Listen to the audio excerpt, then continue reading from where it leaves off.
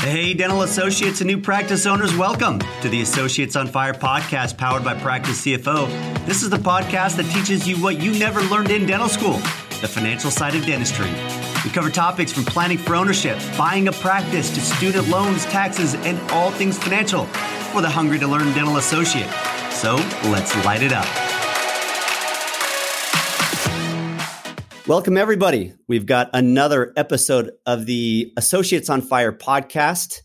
And just a quick reminder to everybody about our resources at associatesonfire.com.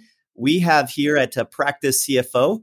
If you don't know us, Practice CFO is a nationwide dental, a CPA, and financial advisory service, an outsourced CFO service for dental practice owners and aspiring dental practice owners. And we created the Associates on Fire program as a free education platform for doctors with a special niche in a lot of our content for the aspiring practice owning doctors. That's associatesonfire.com. We've got about 20 hours of video on all things business for dental associates, what they did not teach you in dental school. And then we have our podcast series, which today is another episode of that series. And then we even have free downloadable resources to help you, like checklists and timelines and other very valuable resources we have created in working with hundreds and hundreds of associates and practice owners, particularly around the transition process of buying a dental practice. And by the way, everybody, there's a lot going on in the landscape of student loans right now. The moratorium ends in August. This is 2022, August 31st. So gear up for your student loans to now be withdrawn, your payments from your account again by the loan servicers. There are a few big things going on right now called the PSLF waiver and the IDR waiver. In our next podcast, we're going to do an episode specifically on what's happening in the student loan area. So very, very relevant information there. There's a lot of changes with the student loan servicers taking place right now. That's creating some confusion and letters in the mail and what's happening with the servicer of your student loans. If you want to learn more about that, please tune in to our next podcast episode where I will be covering that for you. Okay, today we have a great episode. I'm highly anticipating this. It is on the subject of billing, and in particular, outsourcing your billing in your dental office to a third party. Now, right now, most of our clients, Practice CFO works with about 350 dental offices. Most of our clients have their billing in-house, meaning that your front office team is handling all the EOBs. They're working with the insurance companies. They're collecting the money. There are some practices, and I think an increasing number of practices, that are outsourcing that to a third party who knows how to do it very well, and they're paying a service fee for that function. And today I have with us Cosentus, and Cosentus is a consulting firm. They do a number of services, business consulting services. Well, one of them that they do, and they do it quite well, is outsourced billing. Let me emphasize why this is so important, this subject. Consistent cash flow is the lifeblood of the practice finances. It's like the great river that feeds the cities along its path. If there's disruption to that cash flow, it can jeopardize the key business functions like payroll, paying vendors, practice debt, taxes, funding a retirement plan, and most important, paying the doctor. So it's important practice owners collect from the insurance companies and the patients effectively. So in this podcast, let me make an introduction. We got three people. What an honor. Have three people, all with Cosentus. We have Alex Gallup. Alex is a senior business consultant. He provides, Cosentus provides what we call revenue cycle management services. That's going to be a theme for us today. He also is a podcaster himself in a podcast called Kick, Push, and Pivot. I've listened to some of it. It's some exciting content. We've also got Bridges, who is also a senior business consultant with Cosentus.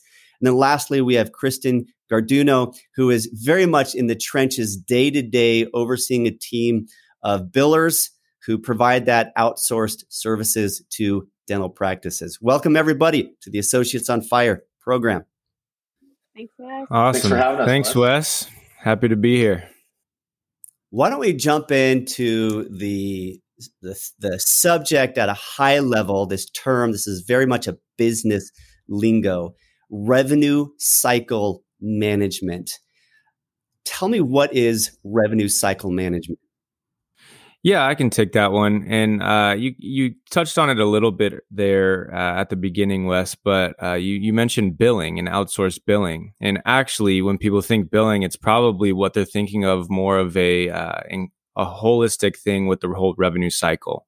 So when we talk about revenue cycle management, it's just the management of the revenue cycle, which is broken down basically to mean starting off with insurance verifications, moving into coding, then moving into essentially the billing and sending out the bills, collecting on those from insurance companies, posting the payments afterwards, and then, of course, following up on the accounts receivable and denials and things like that on the back end. So that's kind of like the front, middle, and end of a revenue cycle.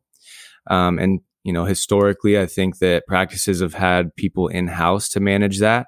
But I think more and more people are moving to services like ours that are using external experts in coding and billing to handle that for them, both as a time benefit and just as to just move that responsibility off so that they can use those internal staff for other purposes.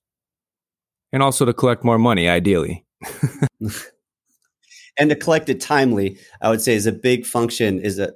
A lot of times, I think dentists and a lot of small business owners don't fully understand how critical it is to collect timely. Now, in sort of corporate world, you have this thing called 2 net 30, I think it is, where you basically give a 2% if the vendor pays or the customer pays within 30 days. And they're willing to give that discount because they know how vital it is to collect money on time. It saves in follow-up time on your team. And the sooner you have money in the bank, the sooner you can do something with that. So safe to say, an effective revenue cycle management is collecting that money as quickly as possible to then channel it through all of the needs of the practice and ultimately, ideally, to support the doctor's lifestyle and their retirement plan. Okay, let's talk about insurance verification, which is one of those steps of the revenue cycle management process. I have some practices, it seems like, that do it, and I have a lot of practices that don't necessarily do that. If I understand, now I'm not in a dental office, this is outside of the scope of what services I provide, but you're basically verifying with the insurance company what the patient is eligible for before they even step foot in the practice. Is that accurate? Yeah, I can provide a little bit more insight for that. So we verify insurances 3 days before the patient's even seen. So when the offices are scheduling those patients, they're grabbing that insurance information on that phone call, and then they're placing it in the practice management software for us to then verify and get them taken care of. 3 days to 4 days is the sweet spot, because if we find out that they are terminated, inactive, waiting periods, anything that's going to prevent that claim from being paid, we are able to tell our clients 3 days ahead so that they can talk to their patient, either fill that spot, get, not a lapse in production for that day, or the patient, gets us the proper insurance information and we get them all taken care of. How important, Krysten, is it, do you believe, that dentists do insurance verification? It may be the most important part of the RCM cycle, unfortunately, because it is the most labor intensive as well. And the reason I say that is because it impacts the insurance AR and the patient AR. It's the one thing that impacts both of the ARs if we were to separate it within the practice. So if it's not correct, and if you're not getting the right payer and the benefits, then you're submitting to the wrong people. And then 60 days goes by and you don't even realize that the claim's not on file. And then secondly, if we don't do that and the patient's terminated, well, there goes the patient out the door. You're never going to see them again. And patient AR is impacted dramatically with that. And then also, once again, accurate benefits gives the patient a better co-payment. And that should ideally be collected at time of service. So when we were talking about cash flow earlier, you have that front load cash flow with the patient co-payments, and then you have the back end cash flow with the insurance payments. Is insurance verification like an ounce of prevention is worth a pound of cure kind of thing, where if you're not verifying ahead of time, the follow up, all of the effort in order to collect and then maybe even write off, and you think about having to write off for a treatment that was already done, the lost supply costs, the lost payroll costs. Is this an ounce of prevention kind of thing to do verification?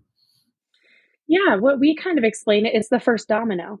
It's the first domino to the RCM. So if that is it's definitely a prevention measure to make sure that you are billing to the right place, you are giving the accurate information. And if you don't hit that right, then the claims are going out incorrectly, the co-payments are not accurate, and then everything else trickles down. You can catch it, of course, on the insurance AR, but who wants to touch claims twice, right? Get it done right the first time, and you save a lot of time and labor and effort and cash flow problems. I think if doctors knew that there was an efficient way to do insurance verification, they would probably all do it. How do you make that efficient? What is Cosentus? What is your team, Krysten, doing to make that an efficient process with the dental practices you provide services for? I mean, one of the best things that we can talk about now is, using technology to create efficiencies, right? And so we also are an automation company. So we're automating and pulling a lot of these codes off of the web portals and things like that. It's kind of a copy and paste. So we have a robot doing things that they really can't create errors. And if there is an error, then it kicks back to a human and then it's corrected. So automation is a big deal when it comes to insurance verifications. However, there's always those insurance companies that are never going to be automated, right? Like the unions and things like that. So then you have to create really good SOPs and really good standard procedures. You always want to use the website portals first. You want to use the fax backs, and you want to call at the very, very last resort, because you will be on hold for over an hour to talk to a representative. So you want to make sure you're creating those processes that build well. Automation is very big. And then, standardizing plans, once again, using your practice management software, how it's supposed to be ran. You shouldn't have 20 different plans in there for one group, right? You have to have it clean. You have to have it clear. And that's what our team can specialize in doing. Yeah. And I'd say, just to add on to that, Wes, the efficiency for the dentist and for the practice is a lot of times just that they don't have to do it, right? So they skip that part of their day and they can use that 45 minutes that they would have been on hold with an insurance company or something like that to do some more scheduling or some more patient outreach or whatever it may be. It's just, it creates efficiencies there by just having that time back in their day. So let's go through hypothetical. I am Dr. Reed, Wes Reed, and I come to you and I say, hey, Team Cosentus, I'm thinking about outsourcing my billing to you. We are currently not doing detailed verification. Explain to me what the onboarding and transition process would look like for you to take over this. Sure. I think that one, I'll take that one. So first question is, I have to ask, how is your front desk team gathering insurance information? And in a perfect world, you're going to say, oh, they do it on every single call. They grab that information and they put it in the appointment note. In a not perfect world, they actually grab that when the patient comes in for their appointment. That's the first thing we'd have to change if that's the case, because that's something we have to have before ahead of time. So first is establishing that process is your team, whoever's scheduling the new patient appointments, they need to get this PDF, which we would supply of information. And it's the typical thing. If any of your team members are used to working with insurance, it's nothing fancy.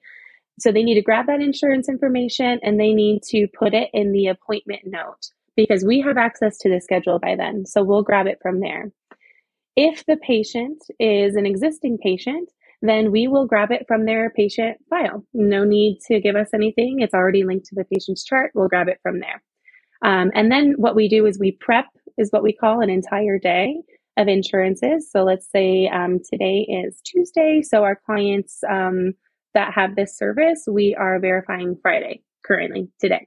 And so we'll completely verify that entire day. We'll send you a recap summary at the end of the day. These 3 patients have been terminated. We'll also notate it on the schedule, turn it bright yellow, bright red, whatever the communication strategy is to draw attention to that. We even have certain clients that want us to call the patients and say, hey, we're preparing for your appointment on Friday. We noticed that your insurance is terminated. Did you have new insurance you wanted to use? So we have a bunch of different options, and we go through this extensively in the onboarding phase. But and then afterwards, when we verify the entire day, we put the insurances into the patient's chart, upload the PDFs is what I mean. So if we're talking Dentrix, it's the DocuCenter. If we're talking EagleSoft, it's the SmartDoc. We'll upload that. They'll have the PDF reference form and any fax back materials we have gotten. And then we also do link it into the practice management software, updating maximums, updating percentages, waiting periods, and things like that. That's kind of what it looks like on a medium level. I wouldn't say high level, but it gets more granular than that.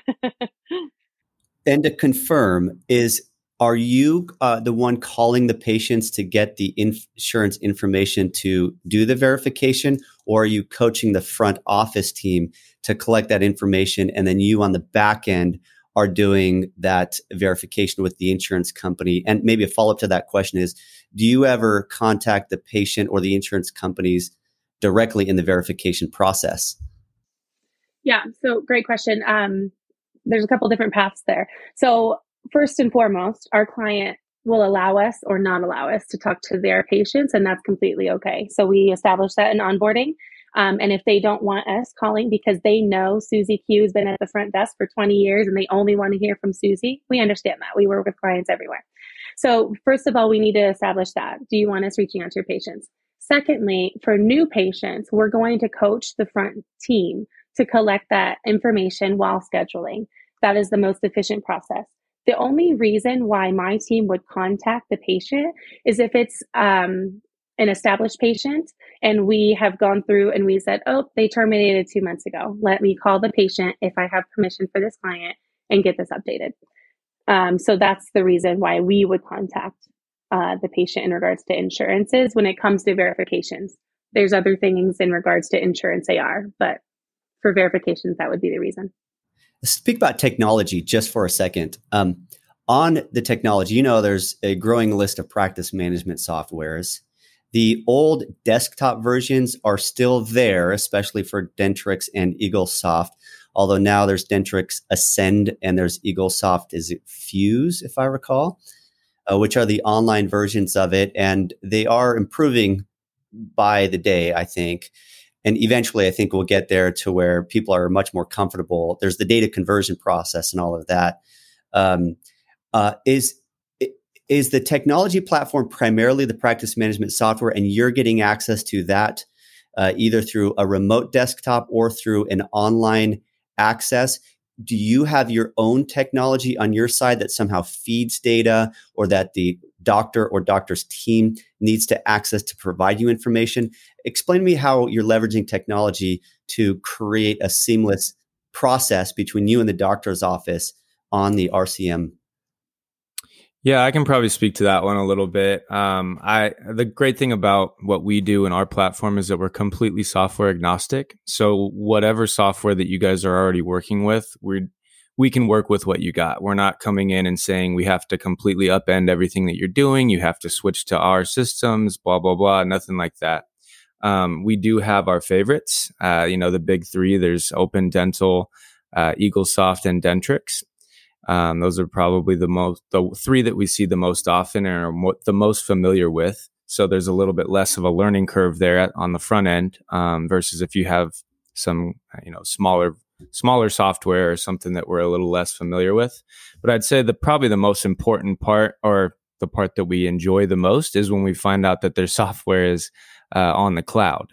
We can certainly remote in, just to, use one of their computers, or essentially be like a virtual employee, and we can remote in and just use whatever software you already have. But it makes things so much easier when it's on the cloud. Yep, that's the beauty of software these days that are on the cloud. The only disadvantage of that is everything it has a subscription basis instead of paying for one time. That's the nature of these technology companies. But the advantages are very strong. Some that are emerging, I've seen Curve a little bit more lately. There's a number of them that are emerging to service the large group practice, which I want to address that here in a little bit as well with you guys. Let's focus on a little bit more on the problems that we're finding doctors are experiencing at their front desk with their team going through the billing process. On your website, you explain a lot of these problems. For example, just a lack of bandwidth at the front desk to be able to handle all of the billing need, high turnover rate among the staff, especially these days where everyone feels like the grass is greener on the other side in another dental office where they're offering an extra buck or two an hour. What about uncontrollable AR, just not being able to collect on it and your AR balance is increasing, and difficulties with scalability and growing quickly and being able to manage that RCM process at the front desk? What are some of the more pronounced problems that you're finding in private practices around the billing that you're attempting to solve for? I can jump in here really quick. I think almost every single thing that you just listed to me usually comes back to a lack of manpower for various reasons. So one big one that we see quite often is simply, so let's say it's a practice manager or an office manager that's been at an office for 15, 20 years, and it's time to retire. We run into that quite often. So they haven't necessarily come up with a backup plan, or, oh, there's my dog. They haven't had a backup plan, or they don't necessarily have the ability to have a backup plan because a person that they would typically have maybe move into that role is too busy doing, like Alex was saying, some outreach or scheduling or something like that, because they also don't have someone to fill her position. So in the past, I'd say 2 to 3 years, that is by far the biggest thing that we've been running into. Mm-hmm. And kind of another point to what Phil was saying is that these practices have RCMs designed around one person, and that's never good. When your cash flow into your practice is dependent upon one human being with faults and errors and a life and personal things, it's never good. So, when we come on, and most of the office managers are kind of like, oh, well, I do it this way. And we're like, yes, we understand that, but this could be a more scalable way. What do you think about this? Right. So it's not designed around one person. And I think that's one of the largest benefits. You don't ever have to worry if that person takes vacation or goes somewhere else for another dollar or two, because we're seeing that so dramatically right now. Just grass is greener, like you were saying, Wes. Yeah, that's a good point to hit on for sure, is that to kind of understand what one of the benefits of this RCM managed process is that you don't any longer have just one person that's doing each part of these revenue as part of the revenue cycle. You have, maybe one person that's handling your insurance verifications, another person that's doing your coding, another person that's doing your accounts receivable, different person doing your billing, payment posting, things like that. So essentially what you're getting is a team of experts versus, Susie Q in the front trying to do it all by herself. I see like that as fictional Susie Q. Yes, Susie Q. She's a hard worker. We like Susie Q. We like Susie Q. Oh, we love Susie. We need Susie Q to help us, but this is outside of my scope. But if you're constantly having a change in Susie Q's at the front office, I can imagine that just creates enormous struggle at the front desk, because I think, if I'm correct, the insurance companies are very particular about how the claims are submitted. It's almost like they're looking for ways to reject it, and they don't necessarily play nice all the time, or maybe any of the time. And that probably varies by insurance carriers, I'm sure. And so every time somebody comes in and you hire somebody, there is a learning curve in doing that, unless they come with a lot of experience, of course, but that's often not the case. Or it's just really hard to find somebody who comes with 3, 4, 5 years plus of experience working with the insurance companies in a dental office. So that continuity is absolutely huge, because if you can have that non-disrupted as a dental office, and you can focus on your patient experience and not on billing your patient experience, but on the patient experience. When you're focused on billing, it's almost like you're having to work on your own experience. And if you're working on your own experience, you're not able to really be free to focus on the patient experience. And that's going to clog the whole system and the brand and the just the whole flow for your patients coming in. So a question on this: how do you create consistency? How many people do you have at Cosentus working there for dental offices? I'm no doubt you'll have some turnover, as every company does. But if you're a group and you have sort of reviewers and managers, it almost feels like you're able to create consistency, even if there is some occasional turnover. Are they W-2s or 1099s? How does that affect the consistency that you create to your clients? Mm-hmm. Yeah. I mean, that's the goal too, right? To focus in on patient care and not billing. That's why doctors go to school. It's not to fight with insurance companies. I assure you that. But yeah, all of us are Cosentus W-2 employees.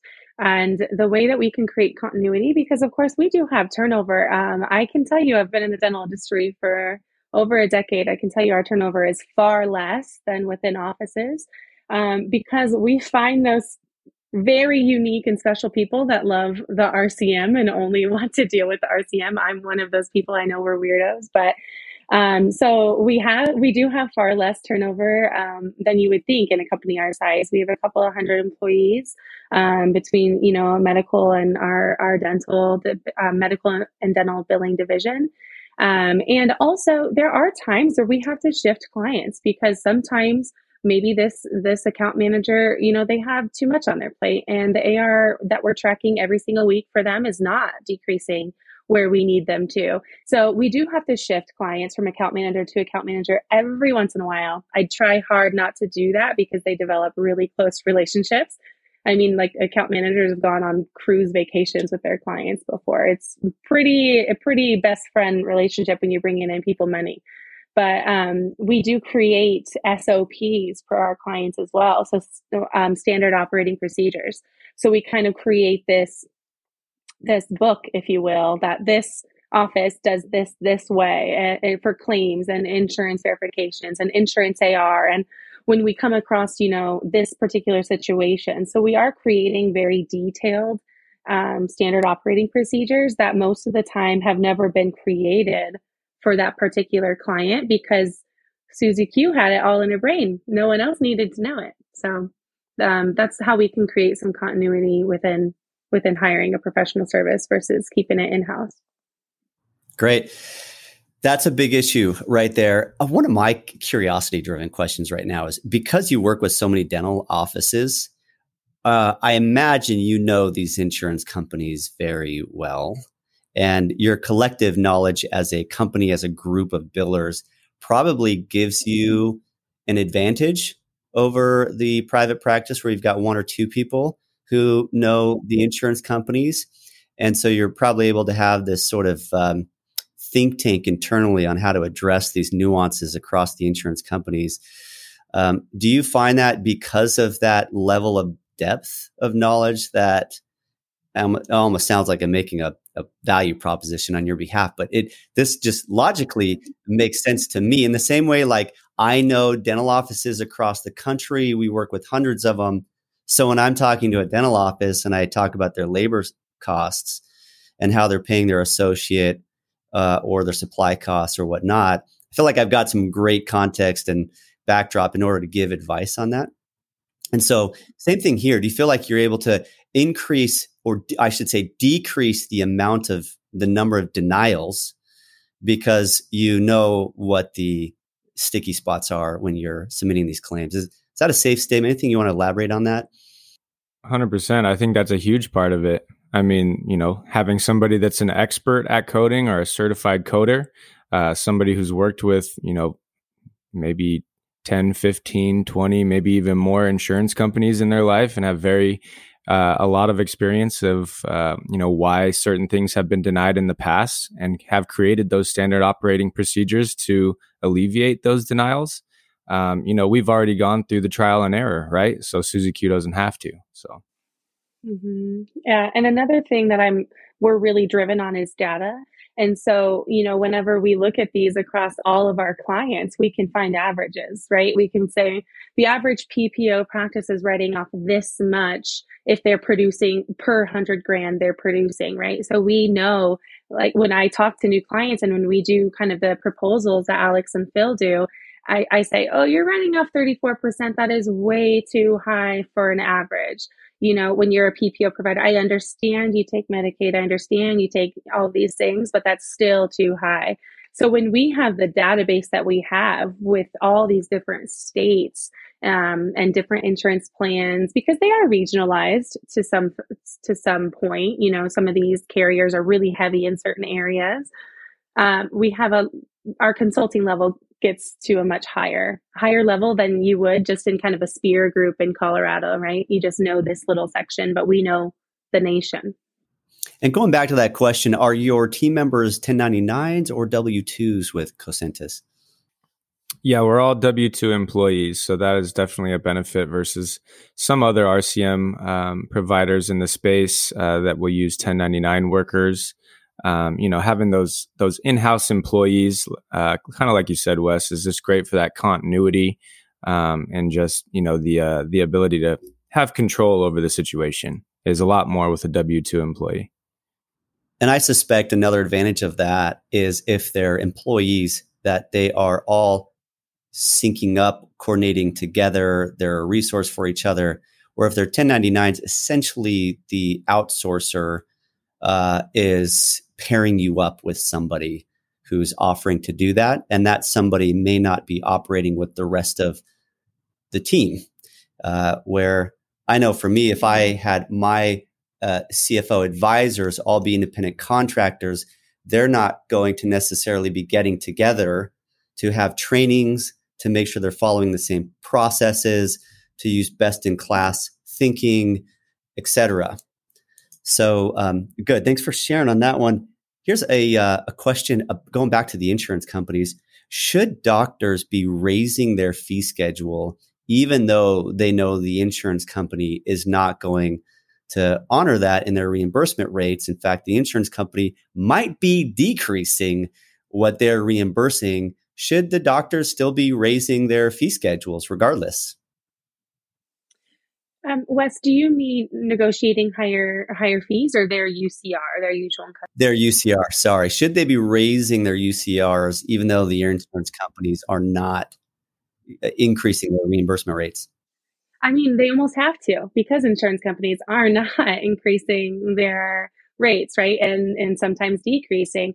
And, with the new laws not new laws, but the laws have passed in the last 5 years that if it's a non-covered benefit, the insurance companies cannot dictate the fees that are charged. So in order, to kind of make up for some of the rates that you are decreasing, UCR should be your standard. It should give you a good profit margin. It should be relative to your region. Obviously our Montana clients and our LA clients don't charge the same thing. So absolutely. I mean, you're running a business. You're trying to promote and hire and develop people and keep the doors open to treat more patients. UCR's got to make sense. On this subject, really quickly, it's a bit of a tangent, but I think it's so relevant right now with inflation on the rise. Doctors tend to not stay terribly current with their UCR fee schedule raises. And I tell doctors, you have got to stay on that. You can't let 4 or 5 years go by without raising your fee schedule, because then it becomes difficult to do so in a big jump to get current. You might go from being in this top 60th percentile in 3 or 4 years to being in the bottom 20th percentile if you're not doing that. And those incremental adjustments up every year aggregate up to mean make or break in the practice in some ways, because your overhead costs are fixed or they're actually going up. You're paying your staff more. Your staff aren't going to just work year after year with no expectation of an increase typically.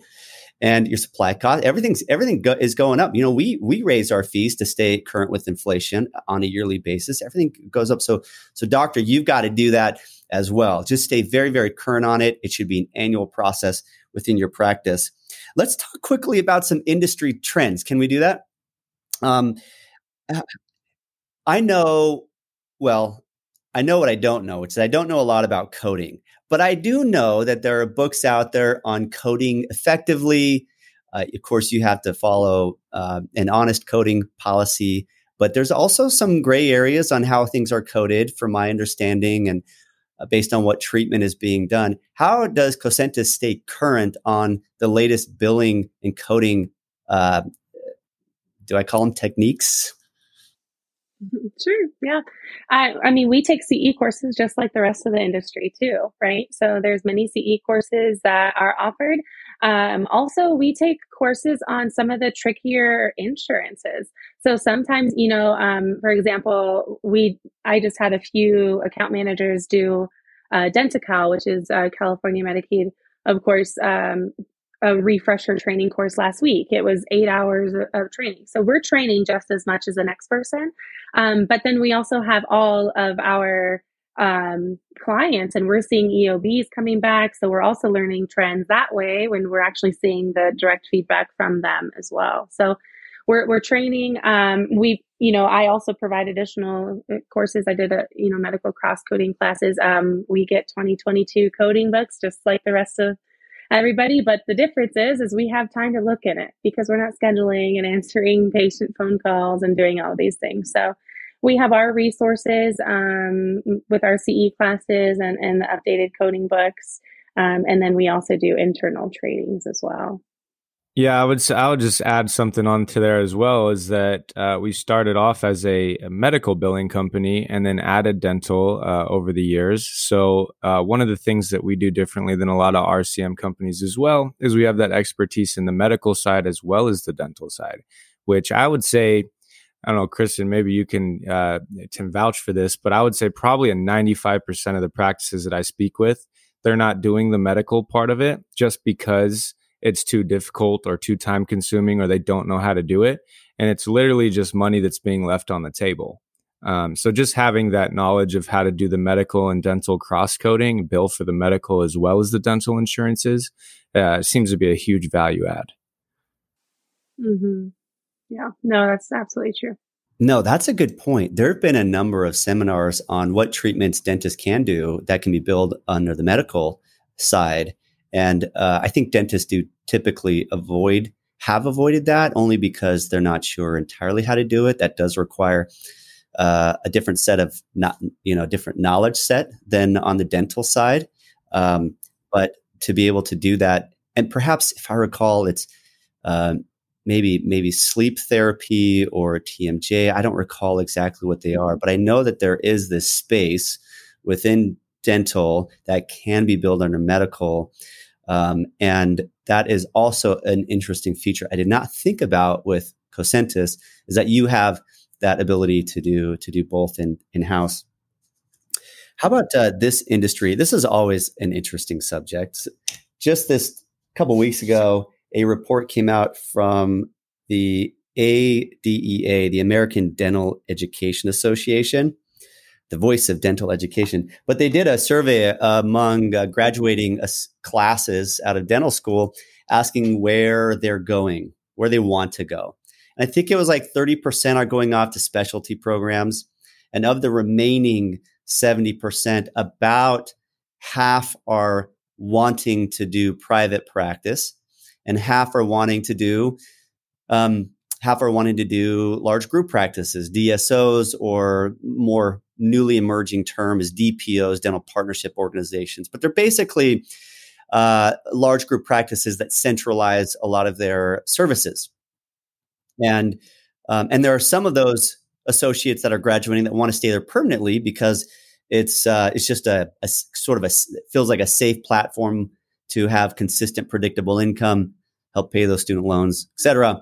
And some people want to go there to sort of cut their teeth, build out their clinical further, and then move into private. But safe to say that these DSOs, DPOs are definitely on the rise in the industry. How do you feel about that trend? Perhaps has this affected you? Do you service them? How has this impacted the life at Cosentus? Yeah, I mean, I always said, if I was ever a doctor, I think I would do the DPO model, right? It feels safer.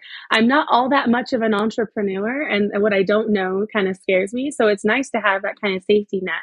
And it's two different types of people, right? You're choosing to be a business owner, or you're choosing, to work as a dentist. And I think that you can do both routes. Learn, like you said, go to a DPO, DSO, learn what you can about the business, and then establish your own private practice if it's not for you. But then there's also this pretty big movement of doctor-owned groups as well, the bigger ones, not just, they own 51% instead of the 49 it was before. Personally, I think that'd be the route I would go. But seems like a really great stepping stone for these new docs that are graduating every single year. The way it impacts us is some of these are, they have their own say in their RCM. We have worked with some of the bigger guys, and this guy is the majority owner, and they're going to let him choose how he wants to run his RCM. So we work with them. And then we get a lot of referrals, right? So they know a big network of owner dentists. And so, there's sometimes we have 10 of the same larger DSO and different owners. And as for, centralizing, if a group practice wanted to come with us, like 20, 25 locations or something along those lines, we definitely work with them. Onboarding them is strategic and timely. But, those organizations are harder to infiltrate because you have a lot of people that need to sign on and agree to that. But once we have it, and once we're in there, and once we have things centralized, then sometimes, they can do an ROI, a reduction of force, or they can put them in strategic positions to increase your production. Anytime we're taking labor off of their plate to bring in collections, you should be increasing production.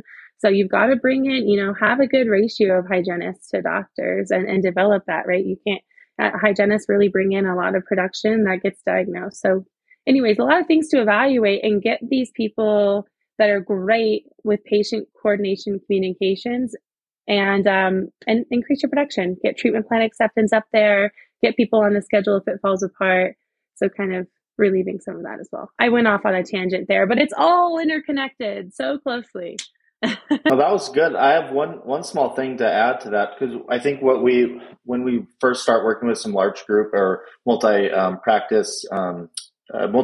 practices, even though they may have some sort of centralized management system, what we find typically is each location is collecting at a different rate in terms of revenue cycle. So we can be really instrumental, especially in the beginning, for creating some financial consistency just by transitioning looking into some of the locations that are maybe doing better, figuring out why, looking at the ones that aren't performing as well, and trying to create that consistency instead of them trying to copy and paste an individual person that is quite literally impossible. So that's something we run into almost immediately when we work with those kind of clients.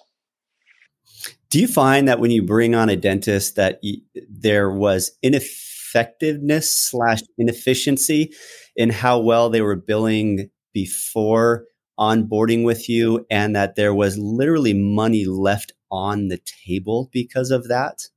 Absolutely. I think that's every single client. Every single one. That's one of the metrics that we put into our proposals is just, okay, based on our findings, this is what you guys are collecting. This is your percentage right now. And just by switching to us, it's going to increase by X amount. So a lot of times that increase basically just pays for the service itself too. So, and then what is that X amount, if I can ask? I mean, we've seen anywhere from as low as I think 65% we've seen before, Krysten, maybe even lower than that. Just a lot of write-offs, and probably even lower than that. I'd say typically it's probably around like 75% to 80-ish%.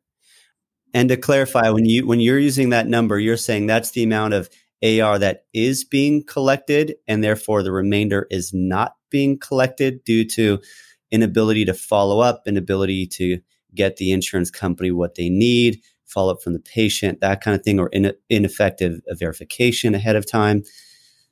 That's what you're referring to when you say 75%, is that's what you're often seeing in a dental practice of the AR they're actually collecting. Now, that's collectible production, meaning the amount that they should actually be collecting on. What typically is Cosentus able to raise that to? Yeah, this is a great question and something I track very, very closely with all of our clients. It depends on the service level. So if we are doing our service where it does include patient collections and insurance collections, our average is 98%. If we're not in control of the patient collection side, then our average is 95%.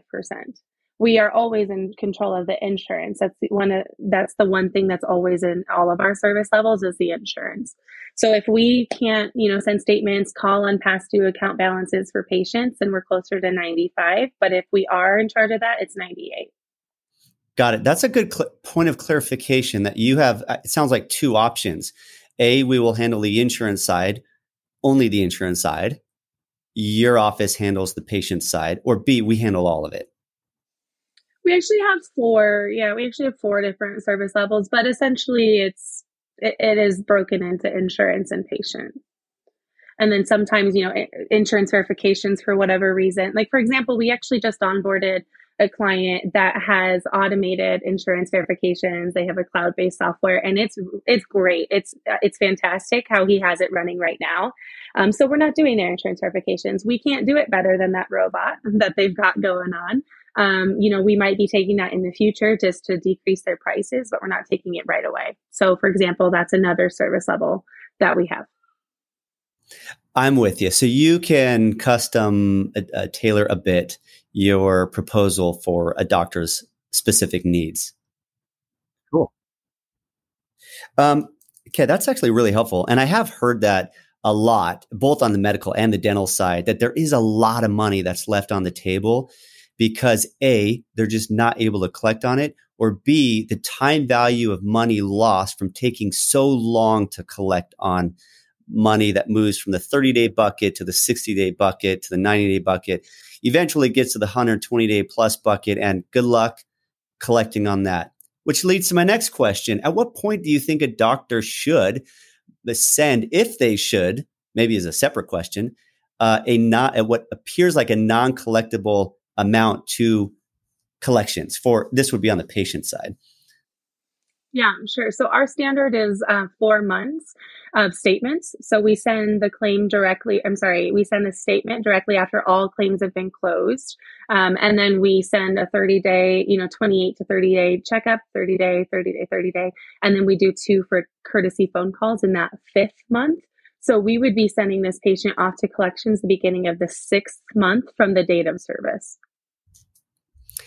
How do you how do you function differently between in-network and out-of-network patients?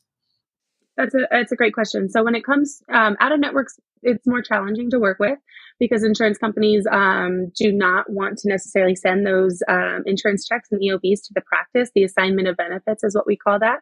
And they'll send that sometimes directly to the patient. So, but most of the time, when clients are out of network, they know this and they collect up front from the patient and they tell their patient, hey, you're going to be reimbursed. So how that looks differently for us is on the insurance AR side of things, we're calling on all of those claims to make sure your patients are getting reimbursed. So they don't call Susie Q and ask where their money's at, right? We want to help that flow. So we make sure that those claims are being paid and then we close the claim. And then we put notes in the patient's chart that says, they've been paid on this day, the check was cashed, patient's been reimbursed. Close the claim, then it clears the AR. And so, sometimes that's more of a challenge when you're out of network because sometimes insurance companies don't want to give you those details. Handful of them, we have to kind of fight a little bit. Sometimes we really just get that, yes, the claim is paid and that's it. And then the patient kind of has to call us if there was an issue or something along those lines. In network, we can do anything and everything for them, right? We can pull EOBs, all the payments are coming to the practice, we're posting everything, we're doing the contractual adjustments. So there's really not a whole lot we can't do there. So I want to now take this from collecting to a reporting. And this starts to move into my scope. So I'll talk a little bit here, but reporting on your financial statements, reporting on your bank statement.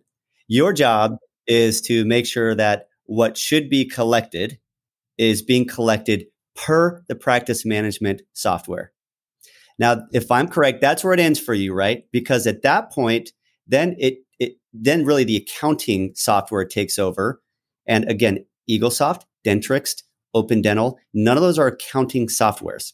Those are practice management softwares, but they don't produce profit and loss statements. They don't give the data to your accountant or to your tax preparer, to your practice management consultant for full profitability reporting. It sort of stops there. It is not on your end or your job to make sure that it actually posts to their bank account and reconciles from the bank account to their practice management software, correct? Incorrect. Really? So Okay. we absolutely do that. So whenever we have our clients that are really good at reconciling their day, sometimes our clients are like, if it's off a day or two, we don't necessarily really care about that. But sometimes our clients do. And what I'm saying here is that their accountant will send us, hey, here's a screenshot of deposits for today. Make sure you post these today. Or make sure you post these this week or something along those lines. And then we'll have the deposit date. So, and this is specifically around EFTs, the electronic funds transfer, because they are going in there automatically. And EFTs are coming a long way in the fact that they will post on a certain day for us to see, but then the transaction deposit date's 2 days later, right? So that's where it sometimes disconnects. And that's where we play nicely with the accountant on whoever our client is working with, and say, hey, send us a screenshot for EFTs today. We'll line them up. We'll make sure we post those today, that one tomorrow. So we do make sure that we can reconcile there if we have an accountant to work with. Sometimes our practices don't have accountants on staff, or maybe they just don't want to do that. And in which case, then we would post the EFTs on the deposit date. So sometimes, for example, MetLife is coming to mind. They'll say June 21st is the transaction date, but the deposit is the 23rd. Well, we'll hold on to that until the 23rd, and we'll post on the 23rd. We'll reconcile as good as we can without visibility into the account. When it comes to insurance checks, right, we're going to deposit that. We're going to provide a report at the end of every day, and we're going to say, hey, we posted quantity 7 checks for a total of $3,000 today. These are the 7 checks we posted. And then the office can then do their deposit. Most of the time they're depositing right then there in the practice or dropping it off at the bank.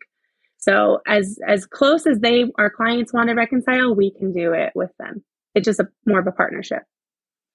I want to dwell on this a little bit more. I know we're 52 minutes into this, but this is really important. And if you're listening, doctor, and you sort of tuned out there, please tune back in, because this is an important subject. Making sure that the money is actually landing in your bank account, and all of it is landing in your bank account.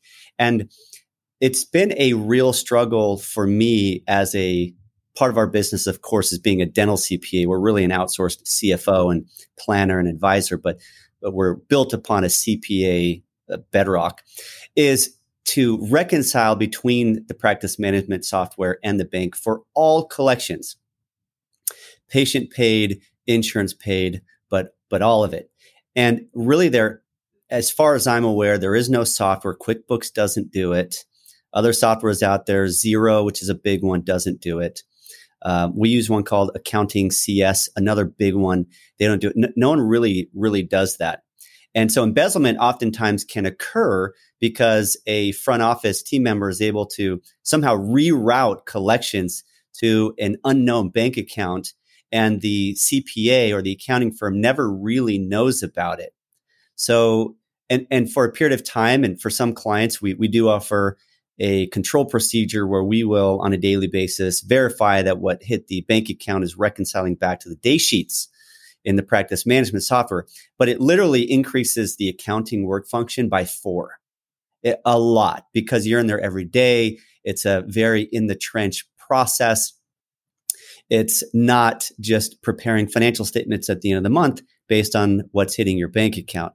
And so that's been a continual challenge to figure out how to do that. Someday, I'm going to create a software that does that, and I'm going to go market that to the dental industry because there's a huge need for that. But Krysten, have you ever thought about, or has this ever occurred where the doctor gives you virtual access, view-only access to the checking account, and then you're able to log in and do that verification yourself on your side? Yep. We do have a few clients that have provided that for us. It's an option, typically we like to work with their accountant more so, but we have done that. Yeah. There's a software out there. I'm actually very, very interested in it. It's called Relay. It's not a software. It's actually a bank. It's a bank called Relay. But what they've done is, unlike any other bank, they designed their banking interface and their technology to focus on serving the client's broader team. And meaning their CPA, their bookkeeper, maybe their tax preparer, or in this case, also an outsourced biller, or even a front office staff member if it's kept in-house. And those all of those team players that are outside of the practice, not just the doctor and the doctor's internal team, are all able to easily access the bank account with very restricted access based on what they actually need, and to be able to create much more of a seamless working relationship across the board when it comes to the checking account. And it's actually a very innovative feature here, because most banks, it's all set up for the business user, for the doctor, and then they try to grant this view-only access to outside parties, but it's constantly getting disconnected. Sometimes it's not very safe, et cetera.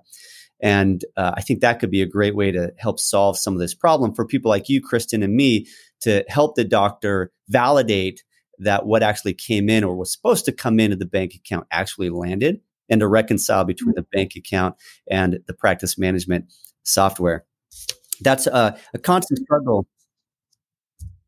But it is something to, I think, talk with your CPA about. What is our process, bookkeeper, to make sure that Dentrix is reconciling back to our bank? Do you guys ever come across accidentally, perhaps, the discovery of embezzlement in an office in the course of your service? Yeah, unfortunately, it's not something that is rare to find in the dental industry, especially for those accounts that don't reconcile on their daily, like you were just talking about. So yeah, we definitely come across it. I do have to say that most of the time the doctors have a hunch, and that's why they're coming to us. So most of the time, when we're in the discovery calls, Alex and Phil will just say, hey, just heads up, this doc thinks that there could possibly be embezzlement. So then when I go in and do the audit and try to, build a pricing out for them, I'm kind of hyper aware of some things and noticing, and then we'll, have a private meeting and say, I also think this is happening. But I do have to say, I would more often than not, the doctors know it's happening and they're trying to figure out proof of it happening, essentially. I didn't even think about that, but as you explain it, I could see how the possibility of embezzlement is one of the motives for a doctor to approach somebody like you. Because we all know, you all know, I know, embezzlement is pervasive. And I've seen unfortunately, some pretty severe cases of it in prospects who come to us and explain what happened to them. And so we help put into some controls and try to coach the doctor on some things. There's so many ways embezzlement happens on the income side and the expense side that falls a little bit outside of our scope, and there's services out there that are specifically for that. But outsourcing it to some party like you, I can see can strengthen a process of oversight on an area where currently there may not be any oversight whatsoever for the doctor, for the team. All right. I think that's my last question before I just want you to share a little bit more about your company specifically, if somebody was interested. It's that a lot of, as you know, team members in a dental office have their way of doing things. and they don't like to change their way of doing things. Tends to be very habitual, very almost just, just we don't want change, doctor. We don't want change. We got the front office. Let us do our thing. Don't interrupt us. Even though there may be a lot of inefficiencies, there could be some embezzlement going on, money left on the table, et cetera, all the things we talked about today. How do you recommend the doctor communicate this to their staff if they say, guess what? We're having a big shakeup. I'm going to completely alter your role. You're no longer going to spend 80% of your time doing billing and collecting. Instead, you're going to work on patient experience and marketing and our internal processes and all of that. I'm sure there's a lot of hesitancy coming from the staff. How do you coach the doctor through that conversation? That's a great question. I mean, there can absolutely be some hesitancy at the very beginning, but I think once it's really realized what exactly we're doing for them and what we're taking off their plate, most of the time is the part of their day that they hate doing the most. So, like, for instance, if you were to go into literally any dental office right now and ask the front desk lady if they like doing insurance verifications, I could probably say with confidence that 100% of them would say, absolutely not. Worst part of my day. Don't like it at all. So if you come to them and instead of, I guess, for the conversation for them to have is not that this outside group is coming in and taking over your job. It's essentially that this outside group is coming in and making your job more enjoyable, because you get to focus on the parts of your day that you actually enjoy, and they're going to focus on the parts that you hate. And I think once that's communicated well, we typically have success. And if we come in there and have that conversation and there's still a ton of pushback, those tend to be the instances where possibly there's some embezzlement going on, or there's something that's not quite right, because they're not letting us log into their computers, or they're being very secretive with the numbers and things like that. Those are kind of the telltale signs at the very beginning of something that's not exactly right. Because once somebody understands we're taking away the worst part of their day, it's usually they welcome us with open arms. Yeah, I think there would be two motives why there would be reluctancy from the front desk. And these two clarified in my mind as you were talking, Alex. One is that they are embezzling and they want to protect that, because embezzlers oftentimes do this year after year, and their lifestyle becomes dependent on the embezzlement. So they will kick and scream and fight and protect at all costs to protect that income stream to them, in addition to what is their legitimate wage. The second one is if they feel their job is in jeopardy now. But I agree with you. I can't imagine most of these team members are going to be like, hey, I love dealing with insurance companies and collections. I don't think that is going to be a motive for the vast majority of these people. On that second one, though, is it common that a doctor will reduce their labor costs, their team, because you take this over? That's a very practical question. It might be a hard decision for a doctor to do that, but from a business standpoint and a profitability standpoint, I think it's an important one to ask. Yeah, that's a tough one. Yeah, it's a tough one. Definitely, it's a benefit, and it's not, right. So, but what I would find is some people do come to us. Most of the time, the bigger guys with multiple different groups are looking for a reduction in force. That would be, what they're looking to centralize. But I also have to say that when doctors are coming to us, it's because their collection ratio is not great. Their team's not doing a good job, or else why would they be looking, right? So most of the time when we come on board and we're starting to increase collections and we're starting to create efficiencies, those people will actually see themselves out before the doctor has to do anything. Because they're going to say, for example,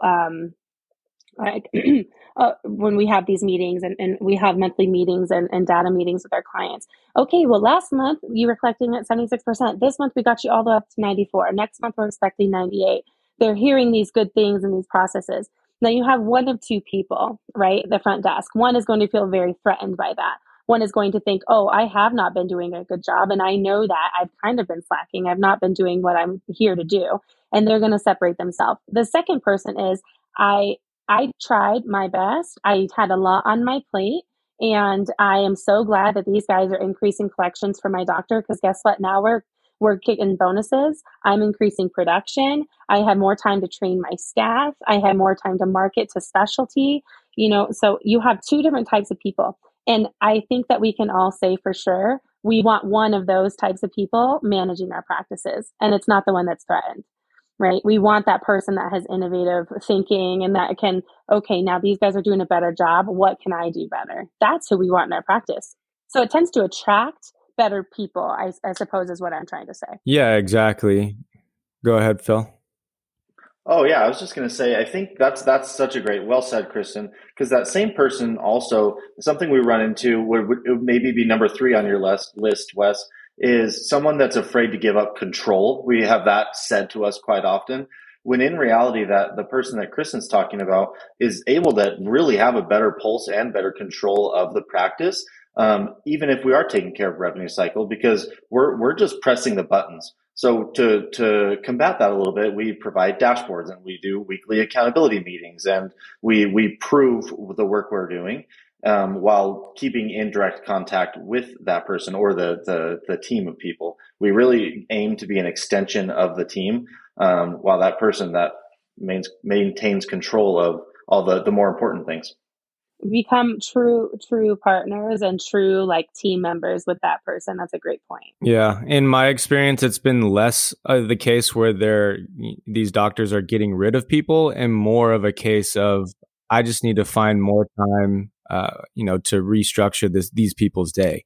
My dental hygienist shouldn't be spending 30% of her day doing insurance verifications or something. You know what I mean? They just have all these different roles within the business that the dentist finally says, that 30% that they're spending on their day, they could be just way more valuable doing other things. So I'd say I see that more often than I just want to get rid of a person.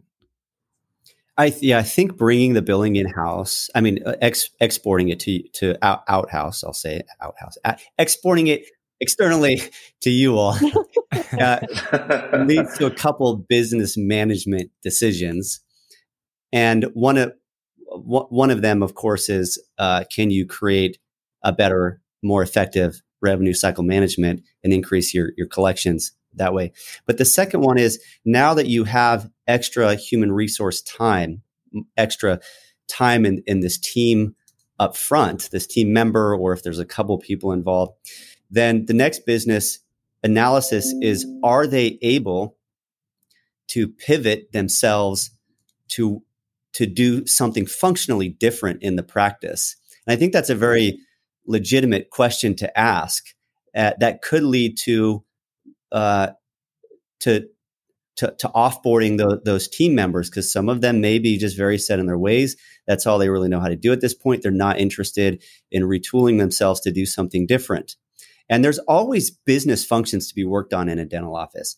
Always, always, always. Whether that's increasing your step-by-step processes, your functions, new marketing campaigns, internal marketing campaigns, all of that is absolutely critical, I think, for a really healthy, functioning dental office.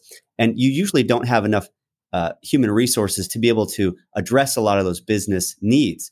But now you have some people at the front desk who have capacity to do that, since you have now removed a lot of this billing off of them.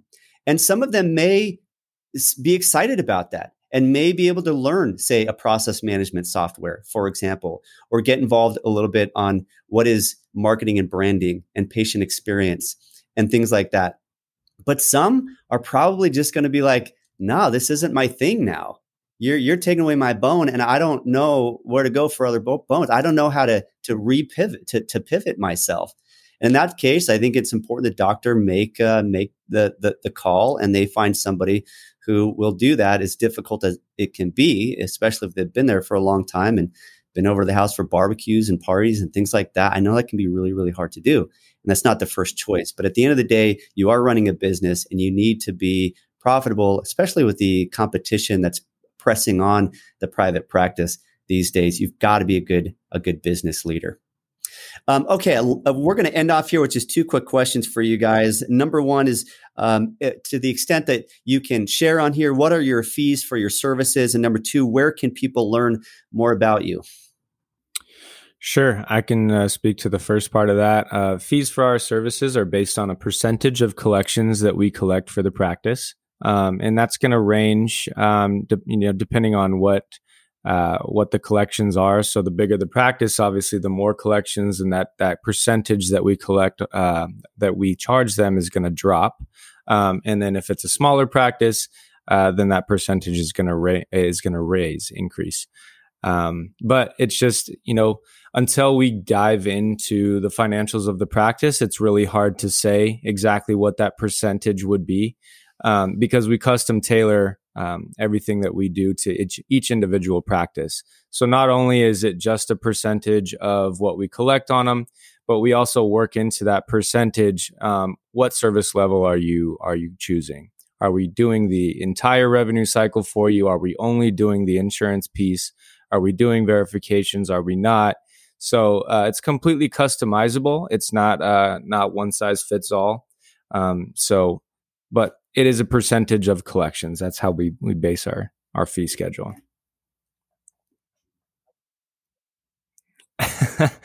Again, it's tough, and it's been, there's been a lot of different size practices that we've worked with, but I've seen it anywhere as low as, 2.5-ish to as high as probably 9 or 10. We usually don't go much higher than that, because then it just doesn't make any sense. And, at that point, maybe we go into a flat rate or something like that to make it more palatable. But it's a pretty wide range, just depending on the collections for each office. I know I commonly see 4 to 7%. I'm not going to state where you guys are. You guys will have that very specific package that you're going to offer for a practice based on their profile. But in the industry, that's commonly what I see. Is it generally the same percentage for patient collections directly versus insurance collections? No, it's going to be different because the collections are going to be quite a bit bigger, right? If you're including the patient collection. So if we're doing the total revenue cycle, you're going to see much lower percentage rates. But if we're doing, just the insurance portion, that's when it gets into the higher part where Alex was talking about, like the 9% of insurance collections. That would just be insurance, not total. We've never had anything 9% of total collections. Never got that high, or else that client just really, it doesn't make sense. They don't want us, and it's not a great client for our profile. Not that they wouldn't be a great client, but.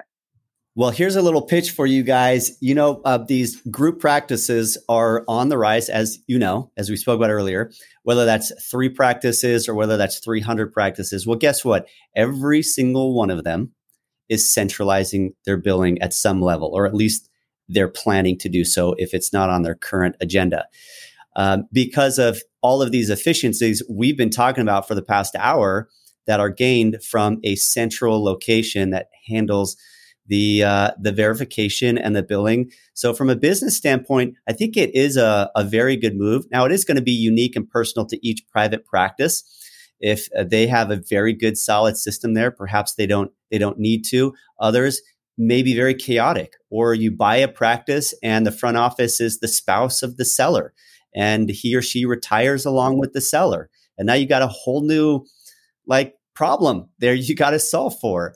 So I actually believe that the trend to use an outsourced servicer like you is definitely going to be on the rise for good and valid reasons, so many of which we spoke about today. I thought this was really insightful, and thank you all for being on this podcast. I liked how we got into some real details about the process, the pros and the cons of maybe all of this, and how this can help the private practice.